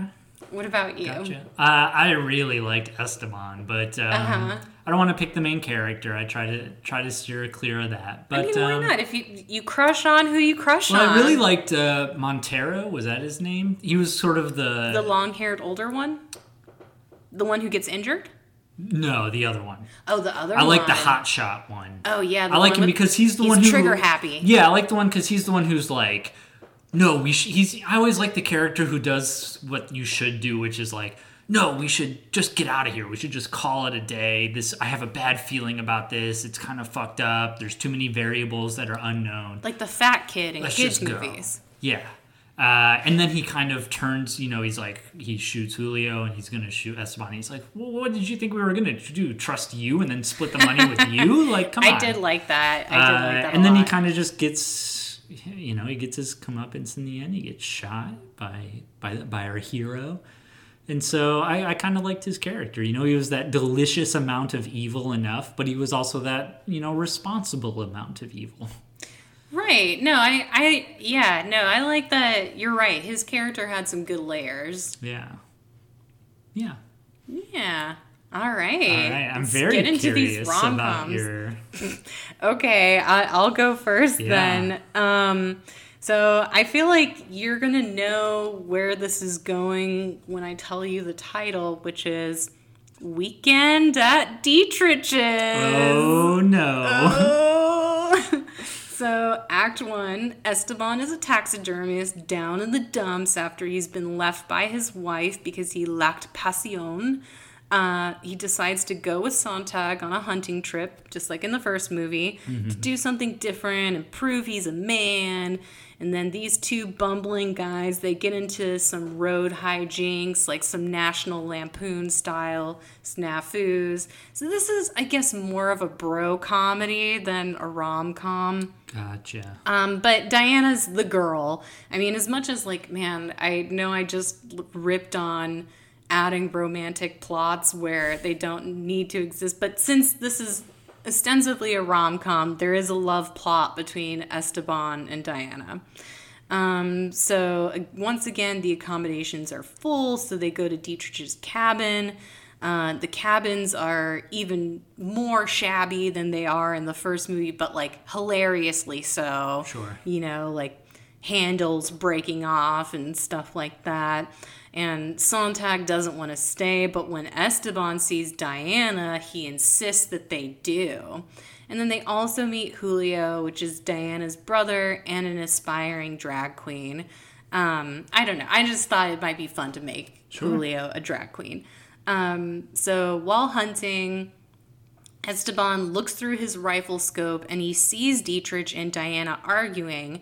And just as it looks like Dietrich is about to come after Diana with a knife, Esteban accidentally shoots him. So the commotion brings Sontag, Esteban, Julio, and Diana to the same spot, and they all look on Dietrich's dead body. Diana then reveals that Dietrich was a bad guy and a criminal mastermind. Of course. Which, of course. But they've got a problem because Dietrich was planning another big heist, and his buddies, Sosa and Montero, are on their way to the cabins now. So Sontag has an idea. They should put... they can put sunglasses on Dietrich and carry him between him and Esteban to make it look like Dietrich is still alive. Yeah. And then Diana and Julio go along with the plan because they don't have any other ideas. And the rest of the second act is just increasingly bizarre attempts to convince Sosa and Montero that Dietrich is alive, like making it look like Dietrich is having dinner with everyone. They also include him in on one of Julio's drag routines. Like, again, yes. I just think having a drag routine or musical sequence is they dance around Dietrich's dead body would just be great. This also gets Esteban and Sontag deeper in trouble because now they have to take Dietrich's place in the heist. Right. And then meanwhile, Esteban and Diana are getting closer and he shares that he has epilepsy and it's like cute. But much like the cop in your movie, I didn't really have time to write in the growing intimacy scenes between Esteban and Diana.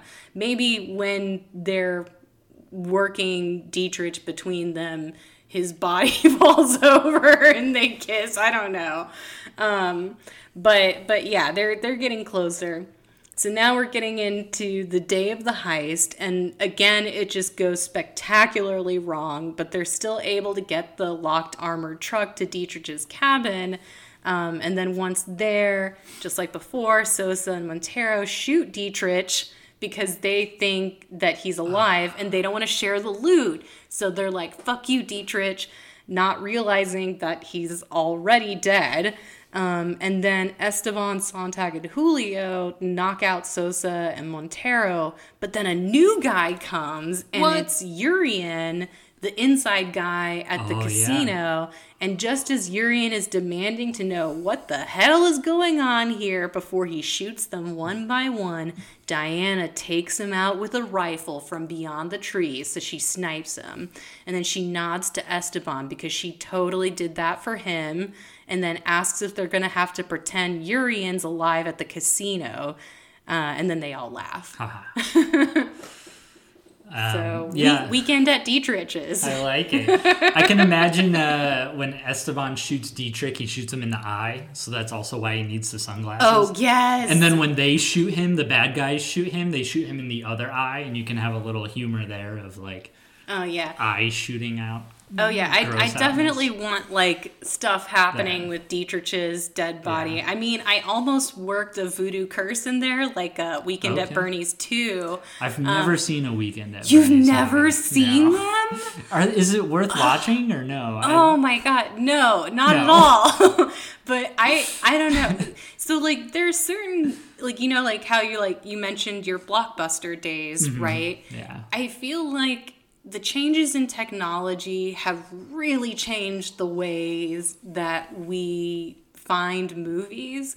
And so for me, Weekend at Bernie's came during our pre-streaming days. Right. Back when we used to watch TV, and there were a few movies, most of them like middle grade, that they were just playing on TV all the time. Weekend at Bernie's and Weekend at Bernie's 2, they were just always on TV. And I watched them, or I got into watching them because I don't know if this ever happened to you as a kid, where you got tricked by the animated opening sequences in older movies. Like, No. Like they used to do this in the 80s all the time, where they would open a movie with cartoons. Like they do it in Grease, and then they do it in Weekend at Bernie's, where I think like, oh, this is Looney Tunes. Like I'm about to watch a hilarious cartoon, but it's just the opening sequence. But yeah, in the second Weekend at Bernie's, which I don't know how they managed to work this dead body into 2 different full-length movies without him decomposing in either.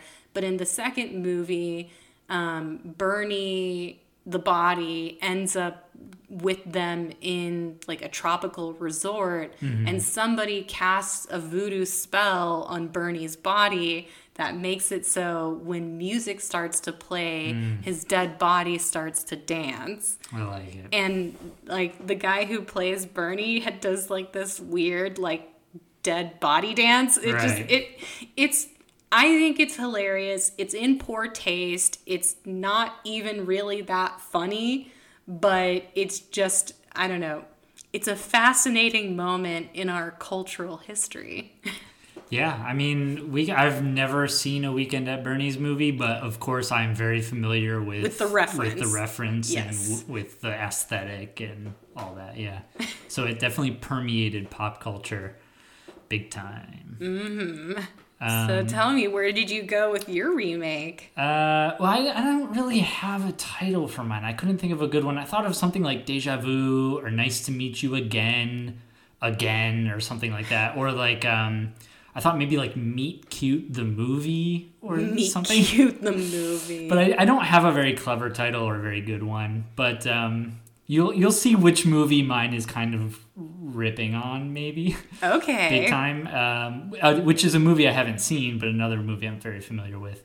But Diana and her fiance, I didn't give the fiance a name. Ooh, Diana's the protagonist in this version? Yep. Nice. Diana and her fiance have it all. A nice house, a good job, and each other. So very much like my other movie, starting out with a character who has it all. I like that you like to write successful women. But then one day, Diana gets hit by an armored truck that's like involved in a police chase. And she suffers a brain injury.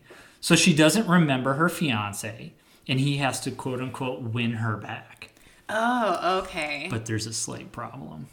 Diana now suffers epileptic seizures, and every time she has one, she adopts a different persona. Oh, whoa. What? So I have like this movie I thought of like Kate McKinnon or something. Someone who can be very wacky and like play all these different types of people. I love Kate McKinnon. So I don't have like a very thought out plot, but I just have these gimmicks that I can get through. The very first one that I thought of was maybe like a Sunset Boulevard, kind of like washed up 50s actress who's gone a little crazy. And maybe she's at like a friend's wedding or something, but she's like making it all about her and being a total drama queen. And so, like she's just being crazy. One of her personas could be like an overconfident doctor, and maybe someone at a restaurant. I'm a doctor. Maybe someone at a restaurant is like choking, and she's like, "We have to perform an emergency tracheotomy," and they're like, "Can't we just do the Heimlich?" And she's like, "No." There's like a mob boss persona, maybe like a Russian mob boss. We can throw a lot of accents in there. And so maybe she's at like a work client meeting, and she like goes into the meeting as this mob boss, and she has to like do this negotiation. I love it. She's super tough. Like maybe normally she might be a little bit more reserved, but now she's like super tough and she's negotiating, and it takes everyone aback, but she also like this is perfect for Kate McKinnon. I know. One of her things is like maybe she's a stunt car driver, and then she gets involved where like a policeman comes and has to commandeer her car, but she's like, get in, I'll drive. And she's involved in this police chase, but she's not a very good driver, so it's like very wacky. And the policeman's like, what do you do for a living? She's like, I'm a stunt driver, but she clearly has no idea what she's doing. And then one is maybe like a Southern cowboy thing, where she has this like Southern drawl and she's very confident and has to like, flirt with her fiance or whatever. But then basically her, because in the rom-coms you always have to have the big breakup. So the fiance and Diana get into a fight while she maybe like adopts this more royalty type persona where she's like, I don't need you. And he's like, fine, I give up. If you don't need me, then I don't need you either. We had the perfect life. He's taking a lot of shit from all these personalities. I know. And then he's like, it's not worth the trouble, whatever. And so he leaves. But then she has a seizure and she turns into a journalist. And she starts looking into her own life and discovering that her fiance was really the love of her life. And so maybe she like writes herself a little note saying like, I've got to get him back, or she like leaves herself a clue. So like, are all the personalities going to work together now? Well, so then she gets into a car to drive to rush to like win him back. But on the way to win him back, rush to the airport. Yes. On the way to win him back, a dog goes into the street and she's got to swerve out of the way of the dog. And then there's a car accident that happens because of the dog. And the dog kind of gets injured, but it's that kind of injury where it's like very, very, very clear that the dog's not in any danger of actually dying. Good. It's like a tire bounces and hits the dog and you hear, Arr! But then the dog's just limping. So it's I don't need another rogue. This is good. Yeah. So it's just like, oh no, the dog's just limping, but it's clearly okay. He's just limping and it's fine. But then, so she goes to the hospital and the fiance comes back and is like, oh my God, are you okay? And she's like, she has the memento that she had from when she was the journalist. And she's like, I remember, she's like, I don't remember you, but I remember our love. Something cheesy, something romantic. And they basically hook back up and they go back to their normal life. And they adopt the dog, just like the guy, just like the guy in the Aura kind of takes the dog in. And they live happily ever after. Why didn't that dog give a shit about his murdered owner? Like, you hear about Hachiko and all these loyal dogs who feel sad for their owners, and that dog was just like, I guess you're the new pack leader. His owner probably beat him. Maybe. If he beats the wife, he probably beats the dog. I mean, maybe that's why the dog was killing all those sheep. Right, he took it out on the sheep. I like that a lot. I like the multiple personalities. Yeah, I thought it was a very... it kind of reminded me of 50 First Dates or something, where it's like, you got to reintroduce yourself to your crush every time. But she's acting different every time. Right, but she's makes acting it more different. fun. Right. It's not just Drew Barrymore.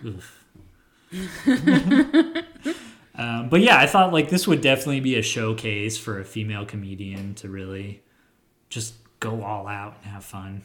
Oh, yeah. No, I think this would be great. Yeah, somebody call Kate McKinnon. For sure. All right. All right. Should we get into Love Bites? Love Bites, yeah. Did you want to go? Sure. First? So I was thinking about other movies I'd seen that have a false identity premise or something like that. Without giving you too many spoilers. The movie that I landed on was actually one that I saw in theaters with Sonia. We went to go see a little movie directed by Paul Feig called A Simple Favor. Oh, yeah. And this movie, it's a thriller, but it's also a comedy. And it deals with, those layers of twists and identity that you typically find in a good thriller. But then because it's Paul Feig who directed Bridesmaids, he has kind of a feminine comedic twist to it. The main character is played by Anna Kendrick, and then Blake Lively is playing opposite her. Both of these girls are rom-com royalty. They've definitely done their time in genre films, and it just seems like they're having so much fun in this movie. Oh, and then also the hot guy from Crazy Rich Asians and Last Christmas, Henry Golding, I think his name is in the movie as well as the guy. Whereas, like, you know, most male-driven movies, they have the girl. Right. I feel like Henry has become the guy in a few female-driven projects, and he's great at being the guy, just the generic handsome guy that everyone wants. But yeah, I don't want to ruin the movie by telling you too much about it. But yeah, if you're looking for a fun female-driven thriller comedy that has kind of an identity theme to it, A Simple Favor is a lot of fun. All right. Yeah, I remember Sonia coming back saying it was pretty good. Yeah. So they had a joke about Diabolique in the movie that made us laugh pretty hard. Okay. Interesting. Yeah, I'll have to check it out when it like hits HBO or something. Yeah. No, I mean, I actually think it's on Hulu. Day. Oh, is it? Yeah. No, there you go. I don't play a lot of video games anymore. Oh. But I bought a game that I like. I really like. It really drew me in. It's a game called Hollow Knight. Hollow Knight? Have you heard of Hollow Knight? Is it? I've heard the name. Is it a side scroller? It is. It's a side scroller. It's a Metroidvania. It's kind of described as like a Dark Souls-esque Metroidvania. It is pretty hard. It is. Well, the cool thing is that all the hard stuff about it is sort of supplemental. So you could get through the game on it pretty easily and just beat the game and get the very standard ending. And it's not that hard. But if you want to do all the extra stuff and get the 112% and do all that other stuff, yeah, then it does provide a lot of crazy hard challenges. But it's one of those things that, like, when you actually get it, you're like, oh, yes, I got it. Ooh. So it has a lot of replay value, you think? I think so. I'm still working on it. I'm still working on getting that 112%. It's very big. It's a very big game. The map in this game is huge, and there's a lot of hidden rooms, and it's kind of got that aspect where, like, I have to collect all these heart pieces type things from Zelda, and collect the tokens. I've gotten through the game now, and I've gotten most of them, but not all of them. But now I just have to basically look up on a guide how to get them, but I don't know which ones on the guide I've already gotten. So it's kind of I've gotten to that kind of tedious point in the game where it's like if I want to hit the 112% because I'm a completionist, then at this point I'm basically just doing the YouTube videos and. I relate to that really hard. I feel like you don't know how deep you are into a game until you've been trying to do some menial task for a long time, and then you've gone as far as going on GameFAQs or watching YouTube videos or Twitch streams to kind of just to get it just to get it, and you're like, what? How did my life become this? But that also means that the game is really good and it drew you in. Right. The aesthetic is really cool. It's got this like bug aesthetic, and they're all underground. Is it like pixels, like sprites? No, everything is hand drawn. Oh, and it's crazy beautiful. The one thing I don't like about it is the lore is very, very, very, very ultra vague. So there's not, like, everything is super vague and done in like riddles and ciphers, and nothing is spelled out for you. So if you go on YouTube and try to watch anything lore based, it's all speculation. And I kind of like my lore to be maybe a little bit more cemented and firm. Is that important to you in a video game, that it has a good story? Yeah, I like the story. I like a game that's kind of point A to point B. So something very Mario-esque or Metroidvania-esque that's like, just get it done. I don't really like a lot of open world games. Oh, God.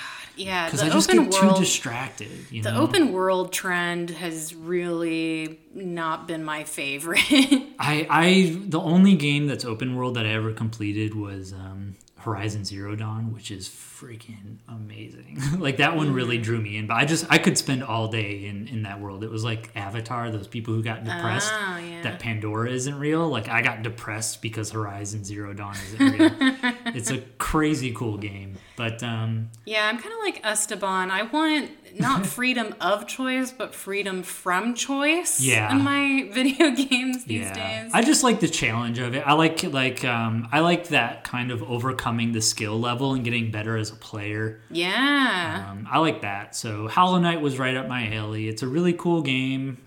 It's gotten really popular. Which is nice. It's like a 2-man team that made it. So I think they had a little bit more than 2 people ultimately, but a very, very, very small team made it, and it's freaking huge. It's like a 40-hour game, easy. Oh wow! For a long. Metroidvania, it's very for like long. a side scroller, that's pretty long. So yeah, it's very long, very in depth, very cool, very challenging. Nice little game, Hollow Knight. And it's coming out, there's going to be a sequel to it, or like a prequel or something. I'll have to check that out. Yeah, and it's on Switch. I know you like the Switch. Ooh, it's on Switch. I got it on Steam, but yeah, gotta go with that Switch. Gotta go with that switchy swoo.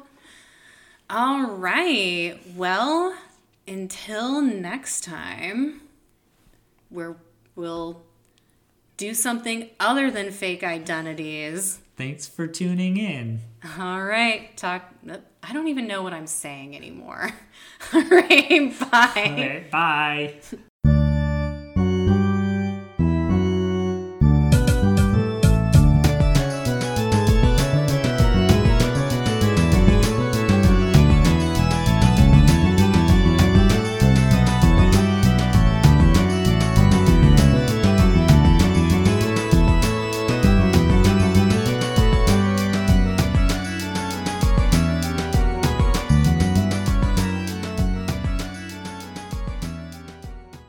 Necromancer is produced by Brett Dorman and Shira Moore. The theme song is Symphonia 3 by Kevin MacLeod on the album Oddities.